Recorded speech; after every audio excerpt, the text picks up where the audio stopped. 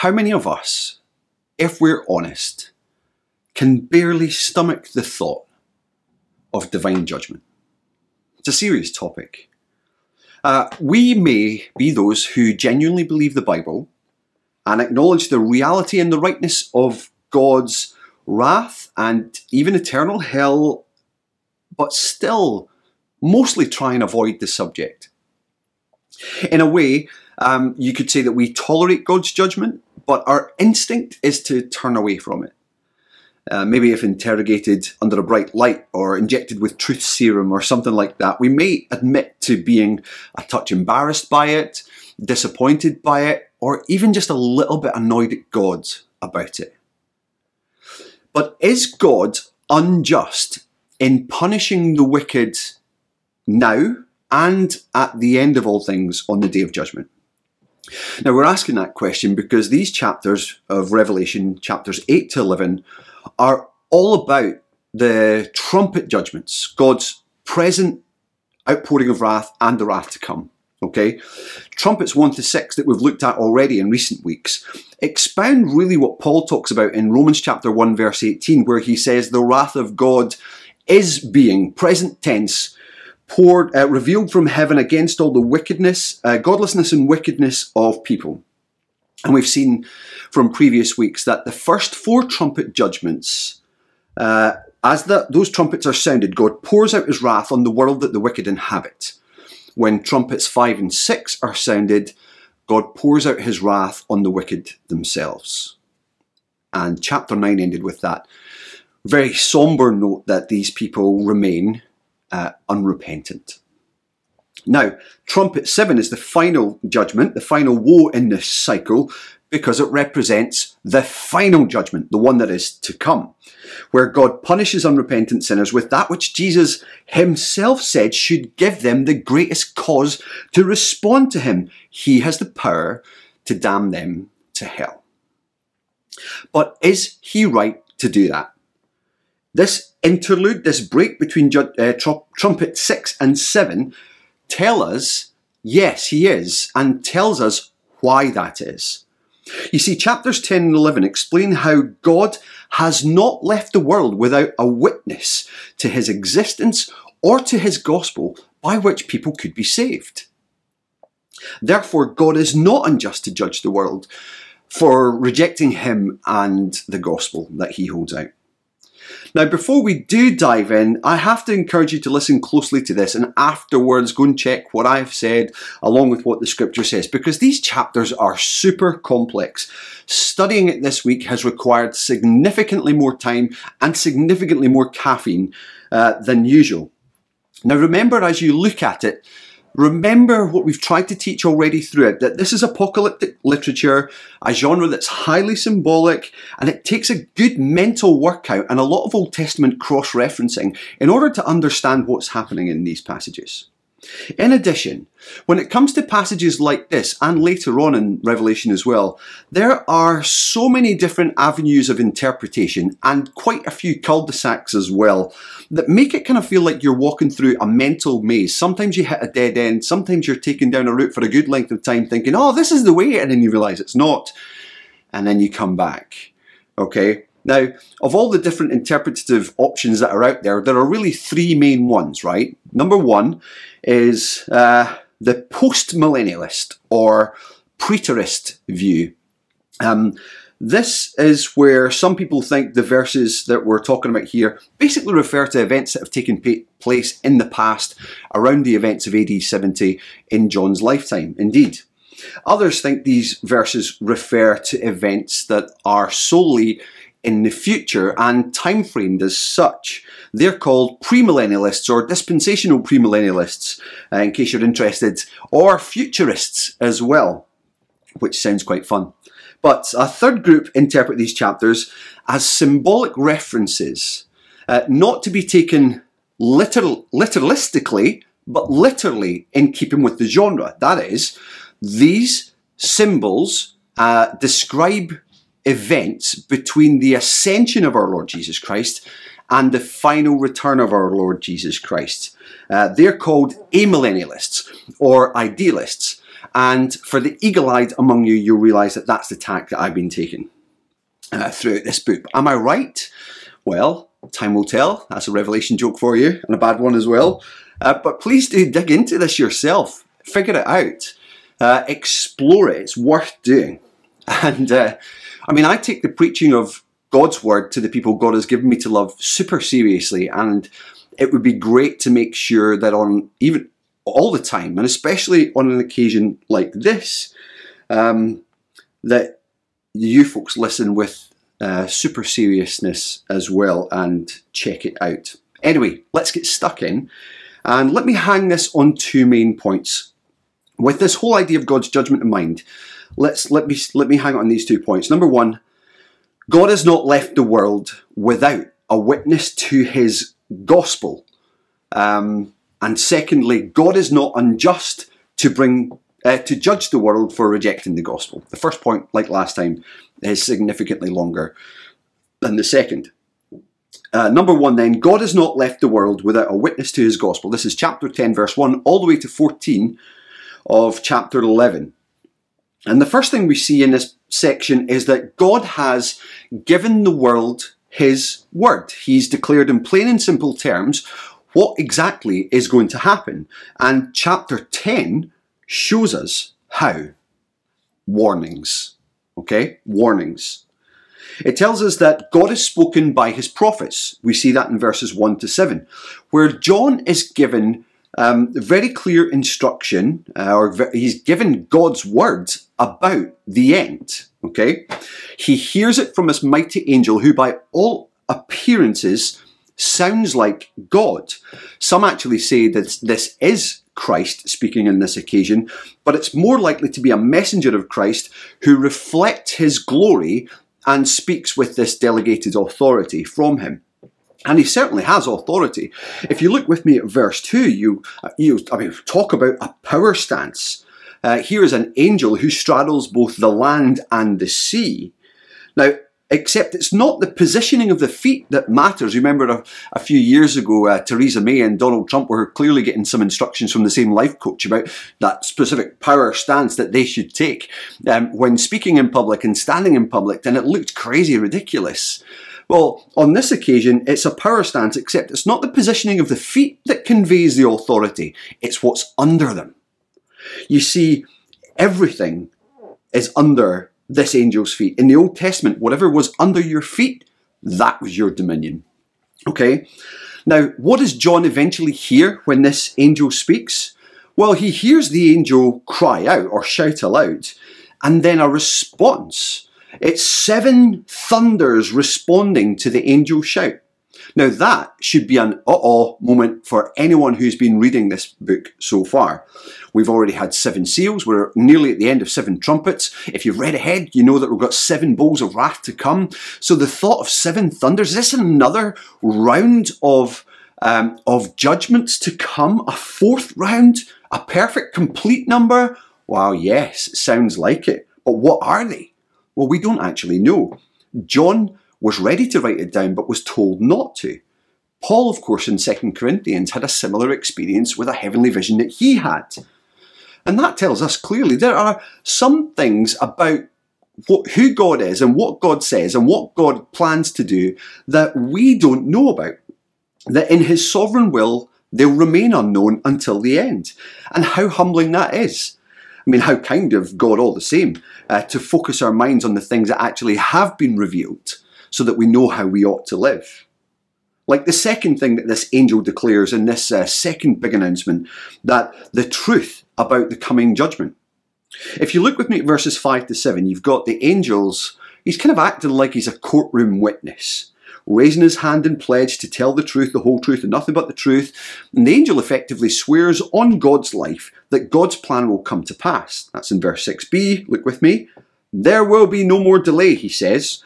But in the days when the 7th angel is about to sound his trumpet, the mystery of God will be accomplished, just as he announced to his servants, the prophets.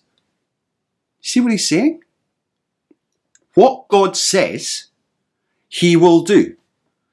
What was prophesied in the Old Testament is going to come to pass beyond our lifetime. What Jesus himself promised either implicitly in his teaching or explicitly in passages like Matthew 23, 24 and 25 concerning the end, it's going to come to pass. His words will not fall. The end will come, and with it, the judgment of the wicked.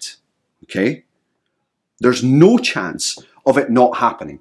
No rogue nation, no unruly king or cohort of nations, not even Satan and a billion-strong army of demons can stop it. Judgment is going to be poured out. Judgment is coming. And this is how God warns the world. He gives this message to his prophets. And what do? Well, the prophets declare God's word. That's what you see in verses 8 to 11. He gives them his word and instructs them to declare his word. Now, to make this super clear, John is given two instructions in verses 8 to 11. First of all, verse 9, eat this book. The angel was carrying this little scroll in his hand. I don't think it's the same scroll that the Lord opened up in Revelation chapter 5, or took and opened in 5 and following. But I think it's a little scroll which clearly contains information about what John is to preach and to declare. And it's given to John to ingest and digest. Now, it's sweet to his taste, but it's sour to his stomach. Does that remind you of anyone? No, not your kids who've eaten way too many sweets in one go. Or that bloated feeling that you get when you just eat too much popcorn at the cinema. But it reminds us of Ezekiel from the Old Testament. Ezekiel, who was told to eat God's word and taste the sweetness of it, even though his experience of proclaiming it to the people of God back then in exile would be bitter. God had basically said to him in chapter 3 of Ezekiel, whether they listen or not, say this. That's your responsibility. So that's the first of John's instructions. The second of his instructions is simply proclaim my word. Tell them about what's going to happen in the world. Okay, that's verse 11. Prophesy again about what God is going to do to the world and in the world so that people are without excuse. And do so knowing that while the message itself will be sweet to you, even for you, John, and for others who proclaim it, the experience of proclaiming it will be sour. It will be bitter. And that's the point the scroll communicates. So in summary then, God has not left the world without a witness to his gospel or warnings about his wrath. Chapter 10 says God has given the world his word through the apostles and prophets, whose words and instructions have been written down, canonized in a book called the Bible for our information, for our instruction, for our use. And that is what this Bible is for. Warning after warning in it is given in imperatives and in narratives, in explicit terms and in implicit appeals. The word is repent and believe the good news. The kingdom of God is at hand. It is coming soon. Do you know him? Have you heard this word? Have you read this word? Have you had someone sit down and explain it to you? Have you heeded it? We are playing with fire if we have not. And we are playing with fire if we have heard it and not yet repented. So turn from sin, trust in Jesus, the only one who, as 1 Thessalonians 1:10 says, rescues us from the coming wrath. Well, God has not left the world without a witness to the gospel. Chapter 10 says God has given the world his word as the first of two enduring testimonies in this first section. The second that we see in chapter 11 says that God has given the world his church. God has given the world his church. So the church is God's witness to the world through its ministry. We see that in verses 1 to 6. Verses 1 to 6 tell us 4 things about the church that make it a faithful witness. Firstly, the church is made up of worshippers. Now, when John is given this measuring rod in chapter 11, verse 1, he might as well be given a hard hat as well, because he's a surveyor performing an assessment. of the temple. But it's not an actual building. It's not the actual temple, I believe, that he is measuring. No, the temple at the time of John's writing is destroyed. And some, of course, according to the premillennial view, expect a temple to be rebuilt in the city of Jerusalem in place of the mosque that stands there just now. And that's what John, in his vision, is said to be measuring. But I can't square that with what the New Testament says about the temple. And even taking in a wider biblical theology of what the temple of God is. You see, Jesus in John 2 comes, and when he clears the temple, very clearly says, I'm the new temple. I'm the new temple. I'm where you go to meet with God now. Not to this place. God's presence is not in there, in the Holy of Holies. God's presence is in here, in me, the incarnate Son of God. The book of Hebrews would say something similar, to the point that the temple and its practices are now obsolete. It's hard to imagine how they could be reinstated. And Peter then says that we're all living stones as part of the temple or the body of Christ as well. So there's a bigger theology that shapes our understanding of what's going on in this passage. So that makes me think that John is measuring a spiritual temple. In other words, he's measuring the people of God who are, symbolically speaking, positioned in the Holy of Holies. In other words, in the presence of God themselves, in Christ, and safely so. There's another reason why I think that, and we'll get to that in the second section of this. But effectively here, John is told not to measure that, to measure the people of God, but also to not measure the outer courts because they've been compromised by the world, like many churches in Scotland today. So the church is made up of true worshippers, hidden in Christ, measuring them based on more Old Testament cross-references would actually add to our understanding of this by communicating not just, wow, this is an encouraging size, an expansive number of people as the gospel travels from person to person to person and place to place to place, spreading out across the whole globe. It's actually communicating not just size by expansion, but solidity and strength. There is a security about being in that place and in Christ himself. So a saved church is what God is growing. A saved church made up of true worshippers who together offer, guess what? An enduring witness to the world of the gospel of God, which includes, yes, that he is a saviour, but also a just judge. Now that testimony is louder still because of the second thing that we see in this description in verses 1 to 6 of the church's ministry. It's filled with God's Spirit. In verse 3 we meet these two witnesses, described in verse 4 as 2 olive trees and 2 lampstands. It's all speaking about the same 2 folks, it seems, but are these 2 actual prophets who'll come back or who'll arrive before the end of days? And premillennialists believe so, thinking that they could represent Moses and Elijah, the law and the prophets, for example. But again, if you apply the classic principle that Scripture interprets Scripture and context counts, we can see firstly from the book of Revelation itself that the lampstands are churches. John does not really mix his metaphors here, or his symbols, should I say. But even when you look back to the Old Testament, and the principle of Scripture interpreting Scripture, where does this take you to? Where have you seen olive trees and lampstands before?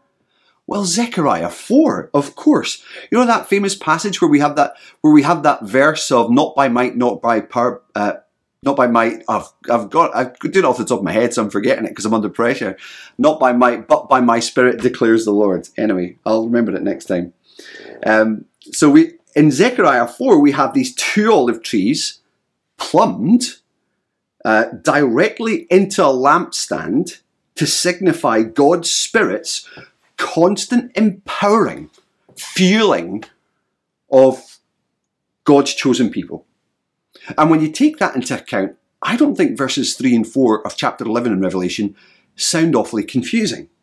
No, the church then, represented here by two lampstands, two of them because testimony in the New Testament, in fact throughout the whole Bible, was upheld by two witnesses. Two lampstands provide an enduring, unexpiring light witness to the gospel of God, not by their might, but by his Spirit, and in God's presence. For they stand, as verse 4 says, before the Lord of the earth. That's the second thing. The third thing is that the church proclaims God's judgment. So the reason why the world is without excuse is because the church proclaims this. Verse 5 says that as these witnesses, so in other words, as the church proclaims the gospel of God, which again talks about his salvation, but also his just judgment, that if anyone tries to harm them, fire will come from their mouth. Now, what does that mean? Does that mean, like if you've read any of the Left Behind books, Tim LaHaye and Jerry Jenkins would take this kind of view that there will be an actual supernatural explosion of dragon-like fire from the mouths of people that will cut the enemies of God down. Okay, that will cut them down. But I think, again, when you look to Jeremiah chapter 5, verse 14, this is what's in view, where God says to Jeremiah, these people have a serious, this is in paraphrasing, these people have a seriously false sense of security. Like I'm not bothered by their idolatry or won't do anything about their immorality. Well, they're wrong, God says, and in verse 14 of Jeremiah 5, he says, I'll make my words in your mouth a fire, and these people the wood it consumes. Now, does God mean for that to be taken literally? Did Jeremiah serve as a secondary flamethrower? No, he didn't. The word of God that came from his mouth was like a fire, in the sense that it brought condemnation and judgment. It gave them a faint lick of the judgment to come from the lake of fire that they'd be thrown into. It's frightening. Now, I would say that that's where we need to go to understand what's going here. And I think that one of the enduring witnesses to the gospel of God comes as we warn unbelievers that God actually is angered by idolatry and immorality. And a word of judgment from our mouths, from the mouth of true Spirit-filled worshippers that are part of God's saved and redeemed church. When we come with a word of reprisal to friends and neighbours, those who are not saved, when that's spoken, this is what's taking place. Fourthly, the church's prayers are powerful and effective. That's what we see in verse 6. Who do you know, if you look at verse 6 with me, who do you know shut up the heavens so that it wouldn't rain? Elijah, right? And who do you know turned things like water into blood and so on? Well, that's Moses from the Exodus plagues again. Now, how did they do that? Well, by God's power, of course, but if you look back carefully to those passages, you'll see that they employed prayer in the process, talking with God. They, of course, were given his instruction and did as he instructed, but they proclaimed such things in the hearing of others, and they prayed such things in the hearing of others so that no one would be in any doubt about who was the true originator of the power that would be demonstrated, or who was the source of whatever type of judgment came, whether it was the withholding of rain or the turning of the Nile into blood. They did it so that God would be praised and people would know not to mess with him. Okay?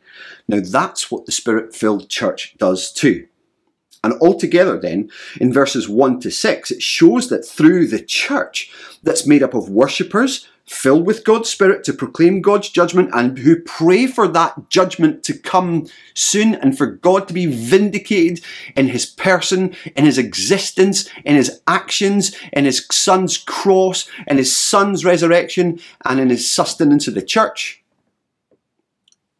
that people will realize who he is, that he will offer an enduring witness to the world, as if to say, look, listen, pay attention, open your eyes, break your hard hearts, don't harden your hearts.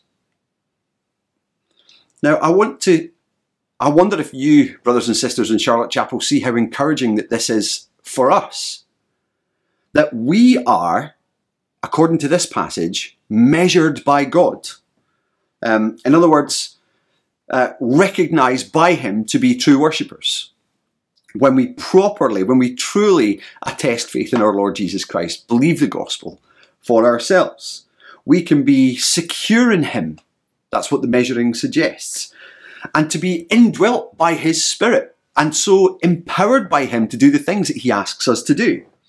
That we proclaim the gospel, and we're enabled to do that by him. It's a gospel that includes not just God's love and God's great salvation shown in his Son, but also the warnings to heed. Repent, or you too will be judged. And we pray with the assurance that we'll be heard by him. My prayer life has been enriched through this study of Revelation. I really pray that yours has. I have been praying that yours would be too.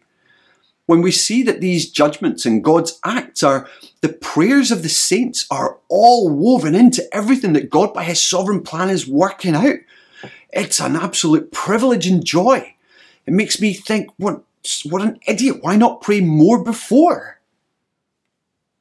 Well, it's an encouragement for us to do these things, to be this kind of church. For how long? Until he comes. And how long will that be? Well, the message in here is not long. That's what the 1,260 days, or the 42 months, or the 3.5 years symbolise, or even if you take Daniel's times time and half a time from Daniel 7, then we see what's going on here. 7 is this perfect number. 7 in Revelation is the full number.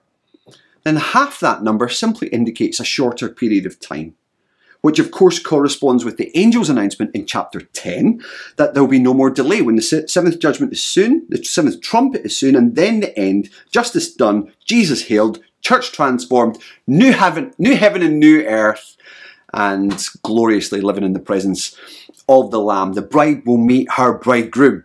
That's what it's all about. Well, the church is, as we see that God has given the world as church, the church is God's witness to the world through its ministry. But there's more in chapter 11. It says in verses 7 to 14 that the church is God's witness to the world even in its suffering. Now, the beast here is a picture of Antichrist, who really throws his weight around like a great, big, powerful bully. We're going to think a lot more about this in the chapters to come, especially chapter 13, because we go right back round in the loop and we go back to take a look at these types of events that have been described in both the seals and the trumpets in the bowls. It's like a different camera angle on a football match. You know, we're gonna take the bird's eye view next time we come round it.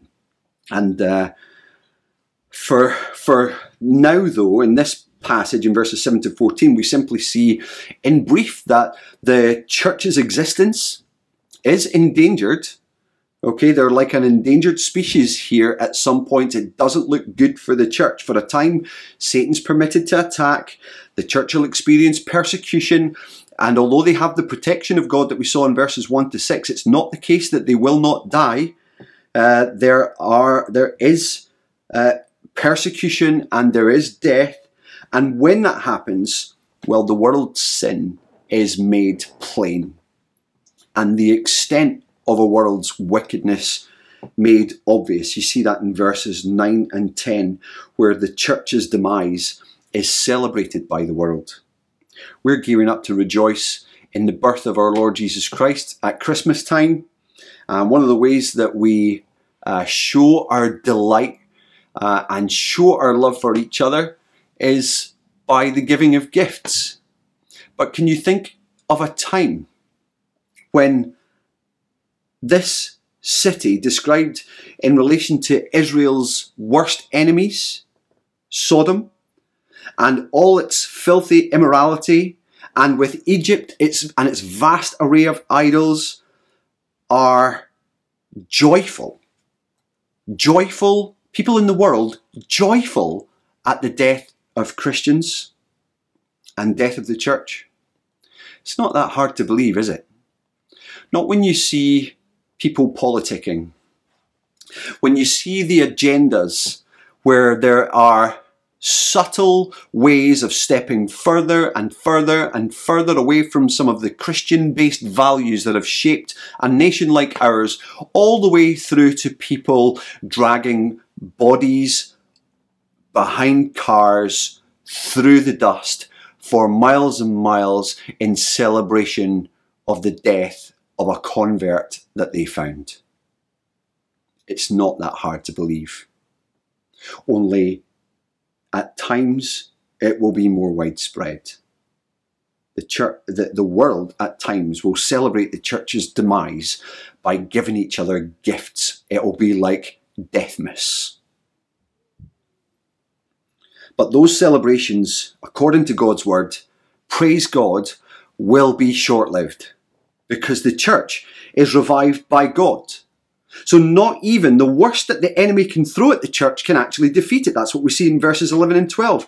It reminds us with the revival, the resurrection of the witnesses of the valley of the dry bones. The church will have life breathed into it again. Bones will join to bones, sinews and so on, flesh, breath of the Spirit in there. The church is alive.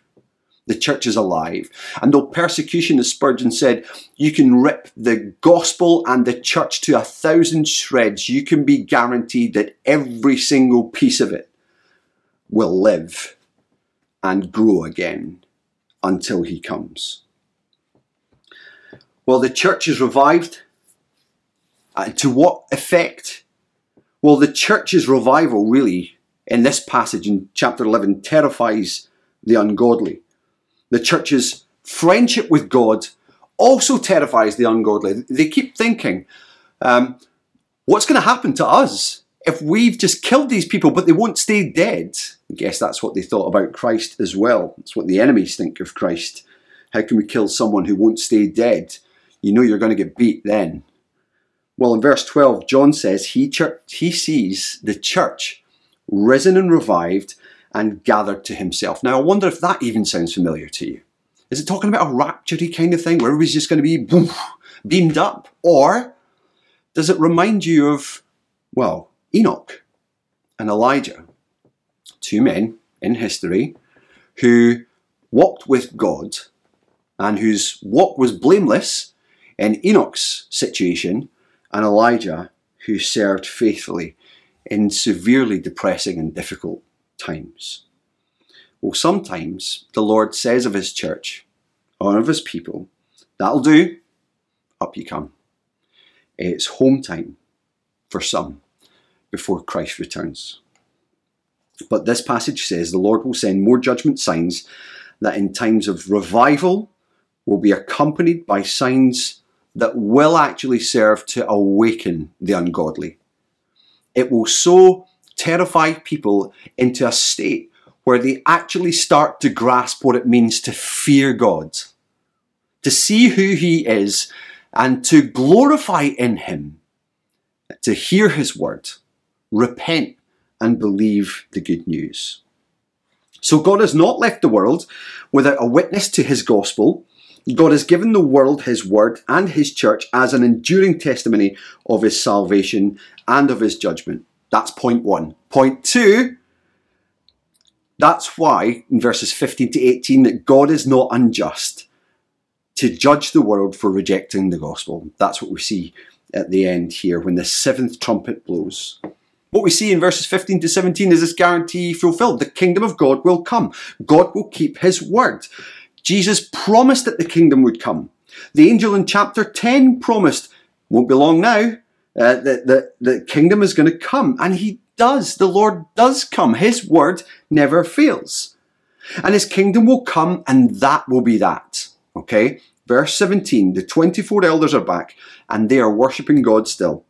Sounds like the same old words of praise, but they're not. Listen closely to what they say. Spot the difference.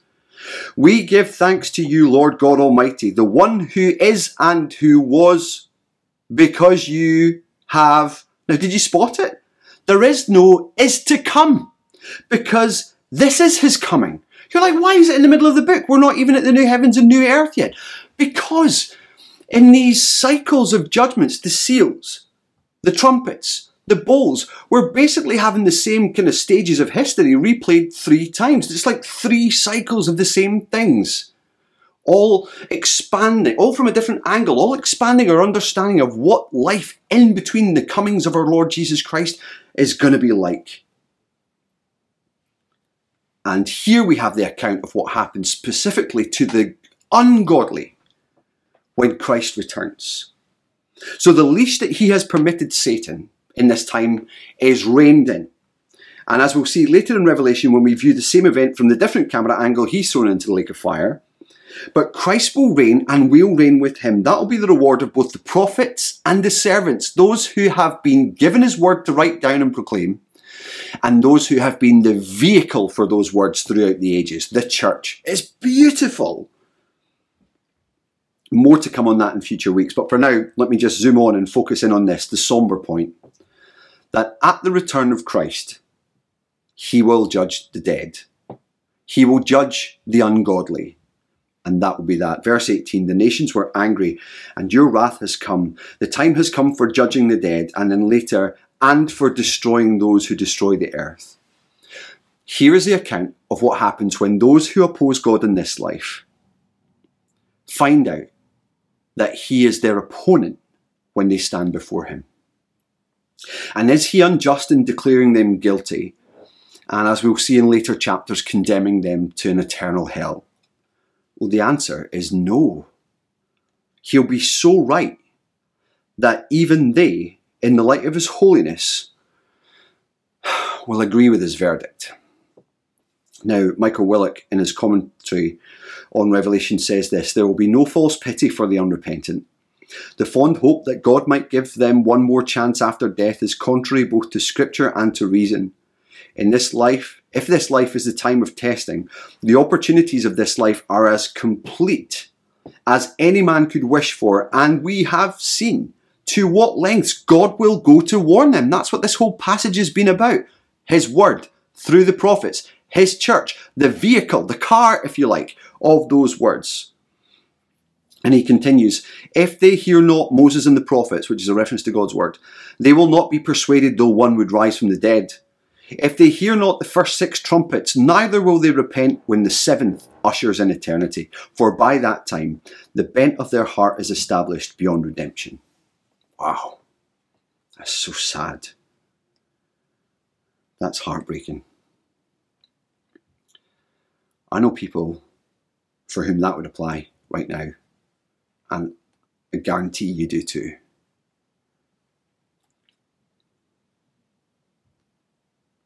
Doesn't that put things into perspective? Where we spend our time, the selfishness of our hearts, how easy it is to get out of making that time to phone someone you know doesn't know Jesus, but you need to tell them, you need to build up relationship with them, spend time with them, show love. Doesn't it put Netflix and Amazon Prime and everything else into perspective? And who cares how many seasons of something we watch? When people like this will experience this. Oh, sure, God's word says that some will just remain unrepentant and will harden their hearts whenever they hear it, but you don't know who that is. I don't know who that is. But we'll have to give an account for all those we did not tell.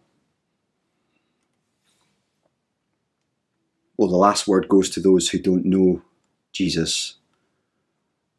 Listen, the kingdom of God hasn't come yet. That's why you're even listening to this. But the kingdom is nearer now than it was when you started this video. Hear this testimony from God's word, from John 3, that this is for you right now. God so loved the world that he gave his one and only son, that whoever, no matter what you've done or what your background is, that whoever believes in him should not perish like this, but have everlasting life. Now listen, we pay a lot of attention to verse 16 and not so much to verse 17. For God did not send his Son into the world to condemn the world, but to save the world through him. So hear this testimony from God. That's the testimony from God's word. Now hear this testimony from me, a spirit-filled worshipper that's part of the church at Charlotte Chapel, who wishes to proclaim to you the end is near. It really is. Repent and believe the good news. Trust in Christ, his cross, the clearest demonstration of his love and of his mercy. Take refuge from this wrath to come before it's too late, before you die or before he comes back, whichever comes first. And then know the joy of this salvation and sing with all who know and love Jesus in Charlotte Chapel with these words. Mine are days here as a stranger, pilgrim on a narrow way. One with Christ, I will encounter harm and hatred for his name. But mine is armour for this battle, strong enough to last the war. And he has said he will deliver safely to the golden